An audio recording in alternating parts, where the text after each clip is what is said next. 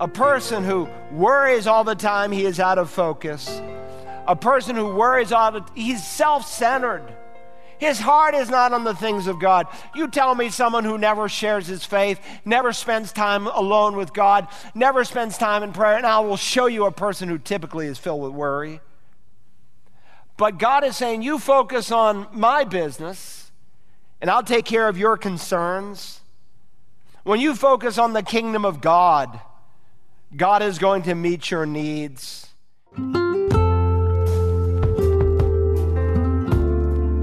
Hello, and welcome to Search the Scriptures, the Bible teaching ministry of Dr. Carl Broggi. Dr. Broggi is the senior pastor of Community Bible Church in Beaufort, South Carolina. We are in a series of special messages that were delivered by Dr. Broggi, and today's message is part 3 of his sermon, Overcoming Worry and Fear. We are in the Gospel of Matthew, chapter 6, looking at 3 principles of how to overcome worry and fear by questioning our treasure, vision, and service. Please join us in Matthew chapter 6, verse 19 as we continue. And so it is unnecessary to worry about something that God, your Father, is already aware of. But not only is it unnecessary, it is unworthy. It betrays a false view of what life is really about. So Jesus asks a very penetrating question here in verse 25. Is not life more than food, and the body more than clothing? Yes, it is. You see what he's asking? If people are just bodies that need to be fed, watered, clothed, and housed, if we're like machines that just need to be protected, lubricated, and fueled, then a preoccupation with food and drink and clothing would be totally justified. And of course, that is precisely the pagan philosophy of his day, and more the pagan philosophy of our day. If God didn't create us, if God is not our Father, either in a creative way or in a spiritual way, if we've just evolved out of the glue into the zoo, that became you, you're some advanced two-legged monkey, then you ought to be totally consumed with these things. But we live in a day where people just live, to eat, drink, and be merry. But that is a reductionist view of life that is so contrary to the Word of God. And so the great majority of advertisements are really directed towards the body, whether it's underwear to display it its best, cosmetics to dress it up, deodorants and perfumes to smell it up, alcohol to drug it up, to drunk it up, exotic vacations to rest it up. But Jesus is simply asking, is not life more than food, and the body more than clothing? We need not worry because there's a whole lot more to life than food and clothing. And since you have decided, if you're saved, to have God as your Father and to follow Him and to serve Him and not the things of this world, will not God who created you, who rebirthed you, sustain you for the purposes that He has for you? Yes, He will. God is pro-life, and even after the fall, God put an immune system in us, because He's in favor of life. And so the first cause of worry that Jesus gives is rooted in a distorted view of the lesser things of life. Jesus is saying, you don't need to live like the pagan, because there's a whole lot more to life than food and drink and clothing. But Jesus now gives us second cause as to why people worry. Not only do they have a distorted view of the lesser things of life, but also due to a distorted view of their own worth before God. Worry, in essence, denies your own worth before God. And to illustrate it, Jesus turns to the subhuman aspect of God's creation. He uses the bird as an illustration for food, and He uses flower as an illustration for God's provision for clothing. Now, please underline, if you haven't already, the word look or behold, depending on your translation, in verse 26. And then in verse 28, the word observe or consider in verse 28. You see, in both cases, again, Jesus is asking us to think about God's providential loving care. And I can tell you why some of you, even as Christians, are anxious and worried on the inside. Because you're spending more time reading and watching the news than you are in God's holy book. You're spending more of your life consumed with sports and social media and complaining than you are putting your heart and soul into the Word of God. So yes, you're going to worry, because as a man thinks in his heart, so he's going to become. So look at verse 26. Look at the birds of the air, that they neither sow nor reap nor gather into barns, and your heavenly Father feeds them. Are you not worth much more than they? Look at the birds. Again, it's a command in Greek. Fix your eyes on the birds. Get a good look. Look carefully.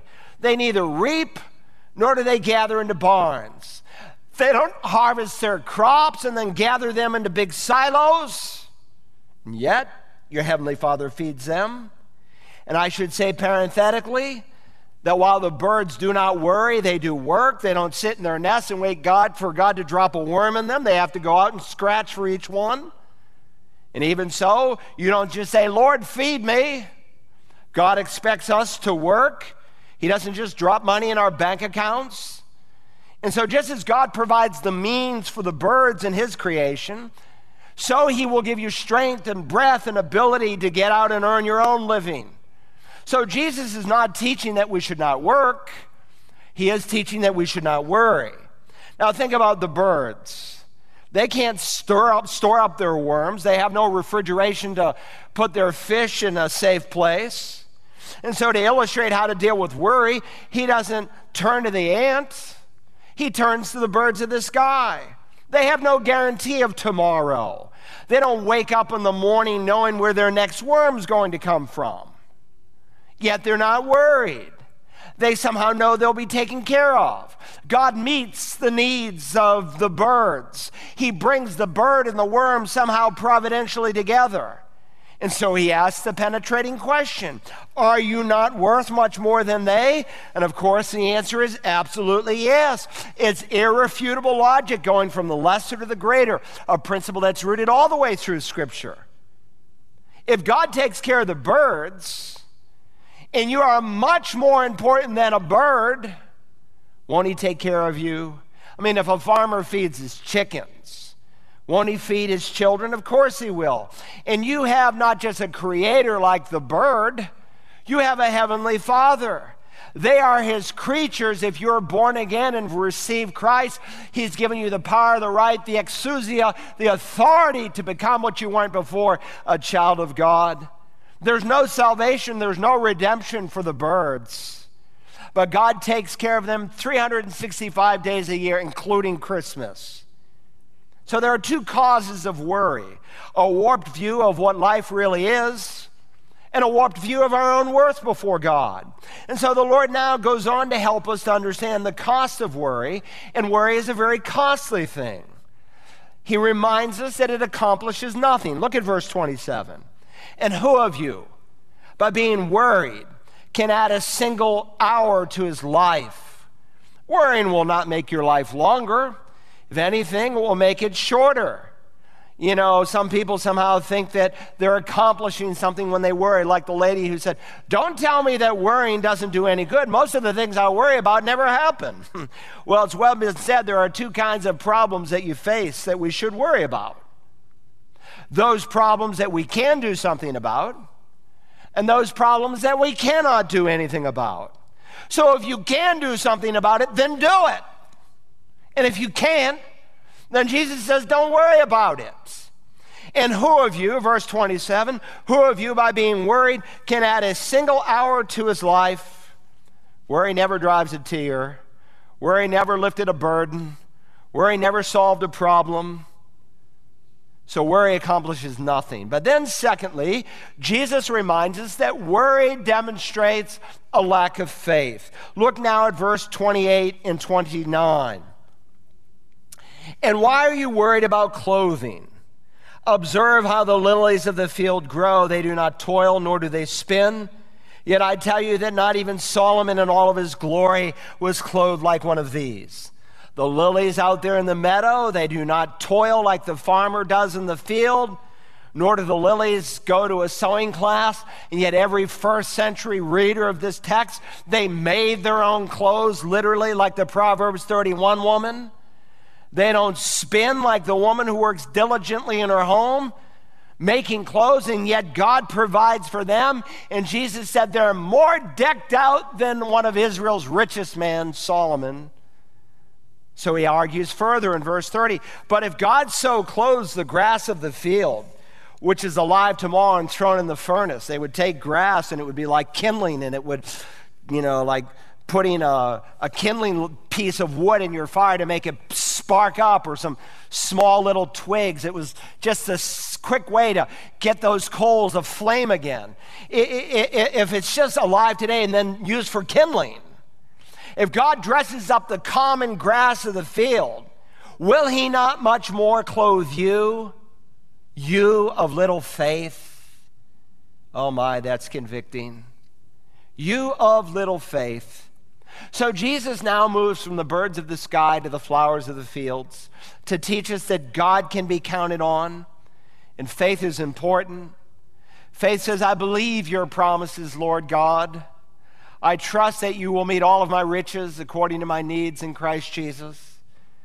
The writer of the Hebrews says, without faith, it is impossible to please God. In addition, Paul said in Romans 14 and verse 23, and whatever is not from faith is sin. Look, worry is not a weakness. It's a wickedness. It's sin. And we need to deal with it for what it is. It needs to be confessed and repented over. And until we face worry for what it is, we'll never meet victory. And so first, worry accomplishes nothing. Secondly, worry demonstrates a lack of faith. But third, it's the lifestyle not of a believer, but of a pagan. Look now, beginning in verse 31. Do not worry then, saying, what will we eat? What will we drink? What will we wear for clothing? For the Gentiles, the ta ethne. The word Gentile in the New Testament is used sometimes in deference to a Jew, someone who is not a descendant of Abraham. But very often in Scripture, it's used of a synonym for a pagan, because most of the Gentiles in Christ's day were idolatrous, hardcore pagans who had suppressed the truth that God had given in creation and in conscience, and they become idolaters. And so he said, don't pray earlier like the pagans, like the ta ethne, the Gentiles. And here he says, for the Gentiles, the pagans, eagerly seek all these things, for your heavenly Father knows that you need these things. The Gentiles, the people of this world, those who have never met Christ in a saving, regenerate way. That's the way they live. But not so with you. Why? Your heavenly Father knows that you need. Circle those words, you need. He knows that you need all these things. We are thinking and acting like a pagan, not like someone who has a Father who's in heaven. And worry is a wound to the heart of God. It's an insult to who he really is. It's a denial not of his sovereignty. There's a difference in Scripture between sovereignty. It is an insult to his providence, his daily care over the everyday things of life. And Jesus is telling us when we are worried, we're not living like a child of God.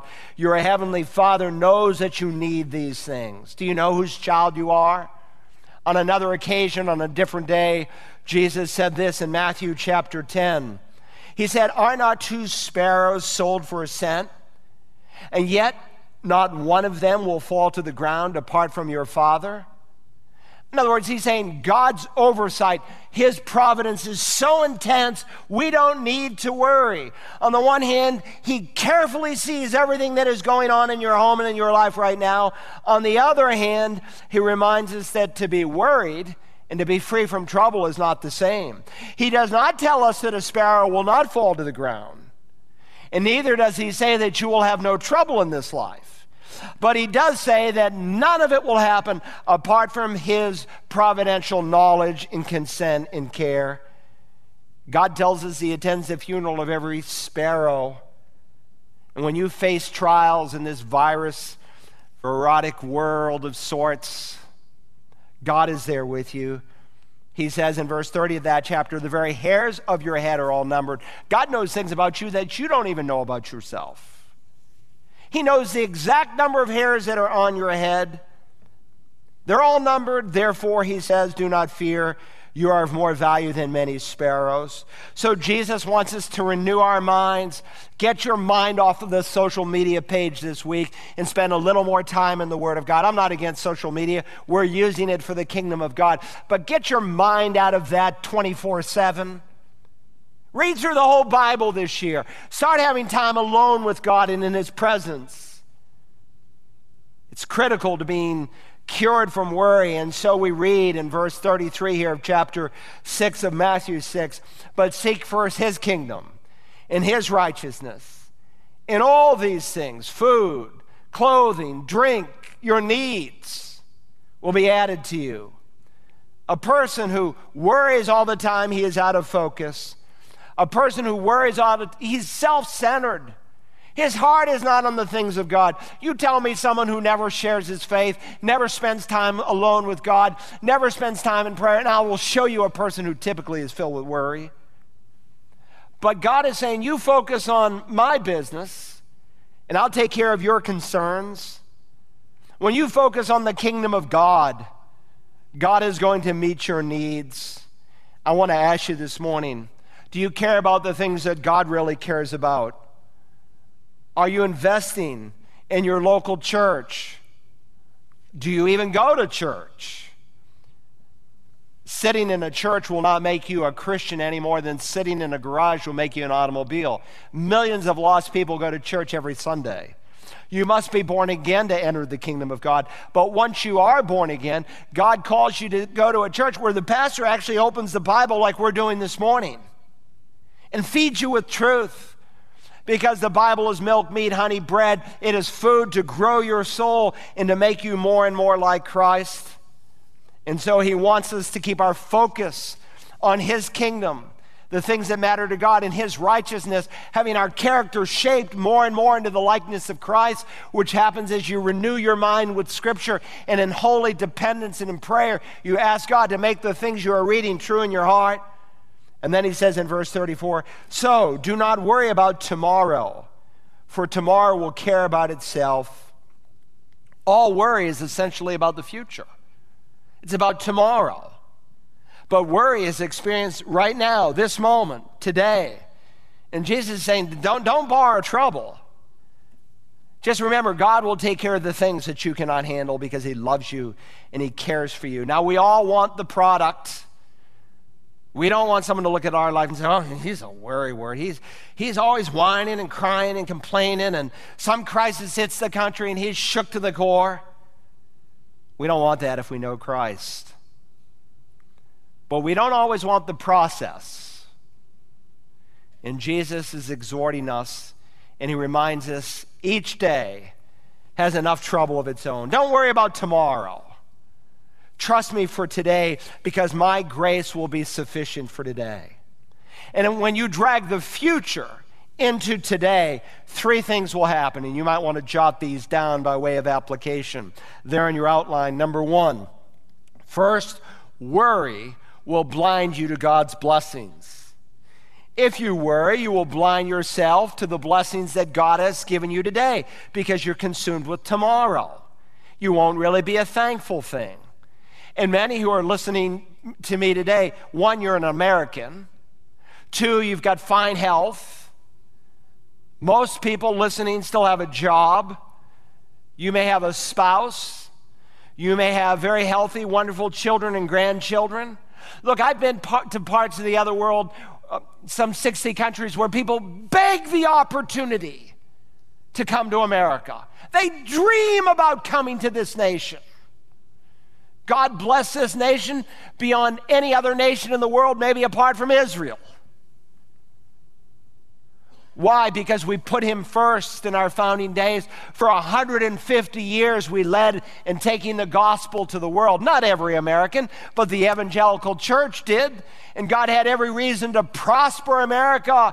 Very often God blesses the people around a person. God blessed the people around Joseph, and God blessed America around the evangelical church. Why? Because we're taking the gospel, the most important thing in God's heart, to the whole world.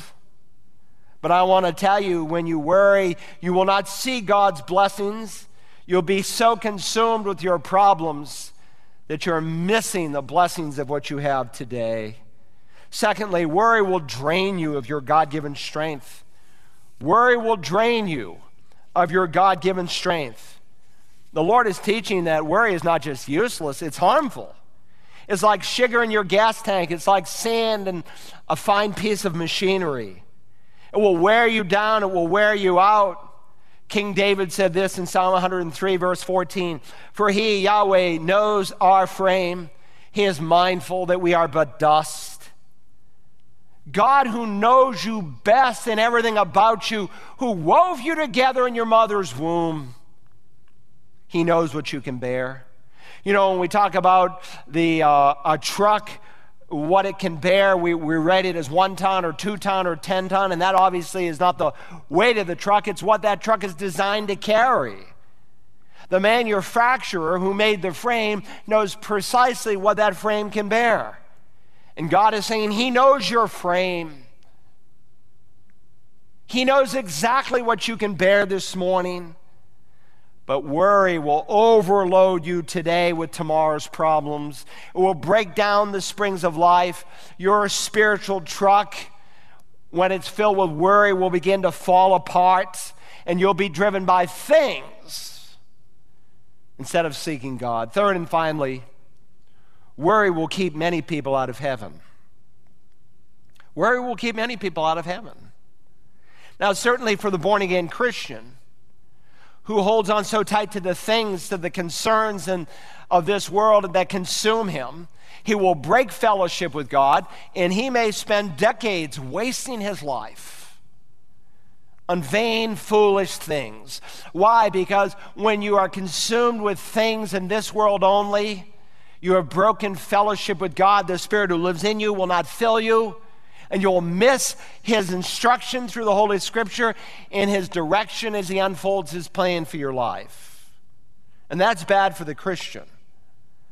But I want to remind you, it will keep many people out of the kingdom of God. Do you remember what Jesus told in the parable of the sower? It's a parable that has been greatly abused. Some say, well, the first is the unsaved person, the next 2 soils the carnal Christian, and the 4th soil is the Spirit-filled Christian. And some popular writer who sold millions of books, no sense in me dragging up his name, that was his position. That's just wrong. That's not even close to what the text teaches. He's given in the first 3 soils 3 kinds of people who never enter into the kingdom of God if they pursue with those problems. And he says this of the thorny soil. Let me read it from Luke's account. It's found in all synoptics. "And the seed which fell among the thorns, these are the ones who have heard, and they go on their way. They are choked with the worries and riches and pleasures of this life and bring no fruit to maturity." There are people all over America today who are worried. And for some of the people who are worried today,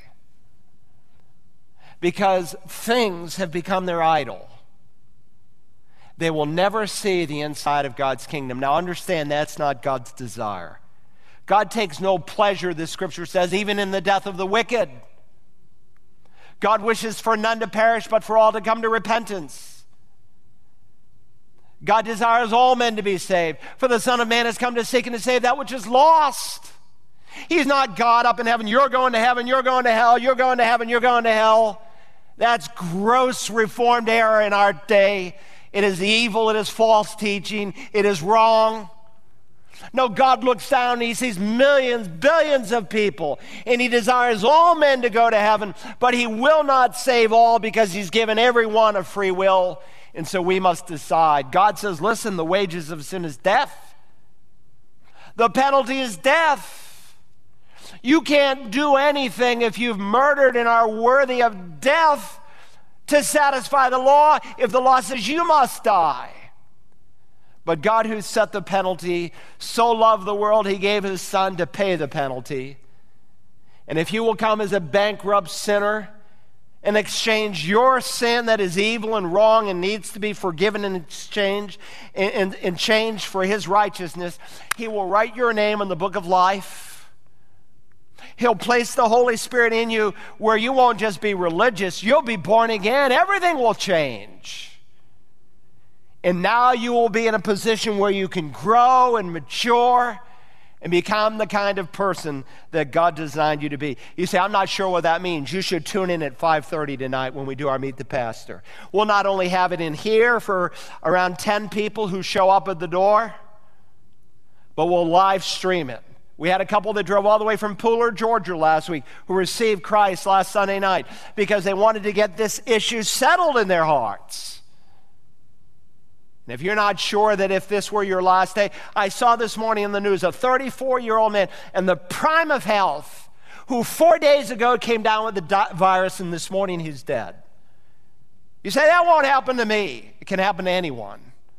And we need to be ready to meet God. Today is the day of salvation. You can be forgiven today if you will call upon Christ to be your Savior. Let's bow our heads and close our eyes. Wherever you may be, I want to invite you there in the quietness of your heart. If you've never met Christ as your personal Savior, maybe you have been a member of a church, maybe you've been baptized, maybe you're a highly religious person, but there's only one way to heaven. There's salvation in no one else, no other name by which you can be saved. And God says, because Jesus didn't die for most or part of your sin, but all of it, if you're willing to admit sin is sin, something that needs to be forgiven and changed, if you will call on Christ's name, he'll save you right now. Whoever will call upon the name of Jesus will be saved. Would you say, Lord Jesus, I am a sinner. I deserve hell. I deserve eternal death. But thank you that you came and bore the penalty for my sin. You promised that if I would receive your gift, something you said that is not earned, but like with all gifts are received, that if I would receive the gift of God, which is eternal life, you would forgive me and save me today. Knowing that you cannot lie, I ask you, Lord Jesus, save me. My friend, if you prayed that prayer, go to communitybiblechurch.us and you text 94090, and you can fill out a visitor's card there and you can tell us that you received Christ. Let us know. CBCUS, text it to 94090. Now, Father, for the rest of us who have met you in a true saving way, help us in these days to be distinctly different from the pagans around us.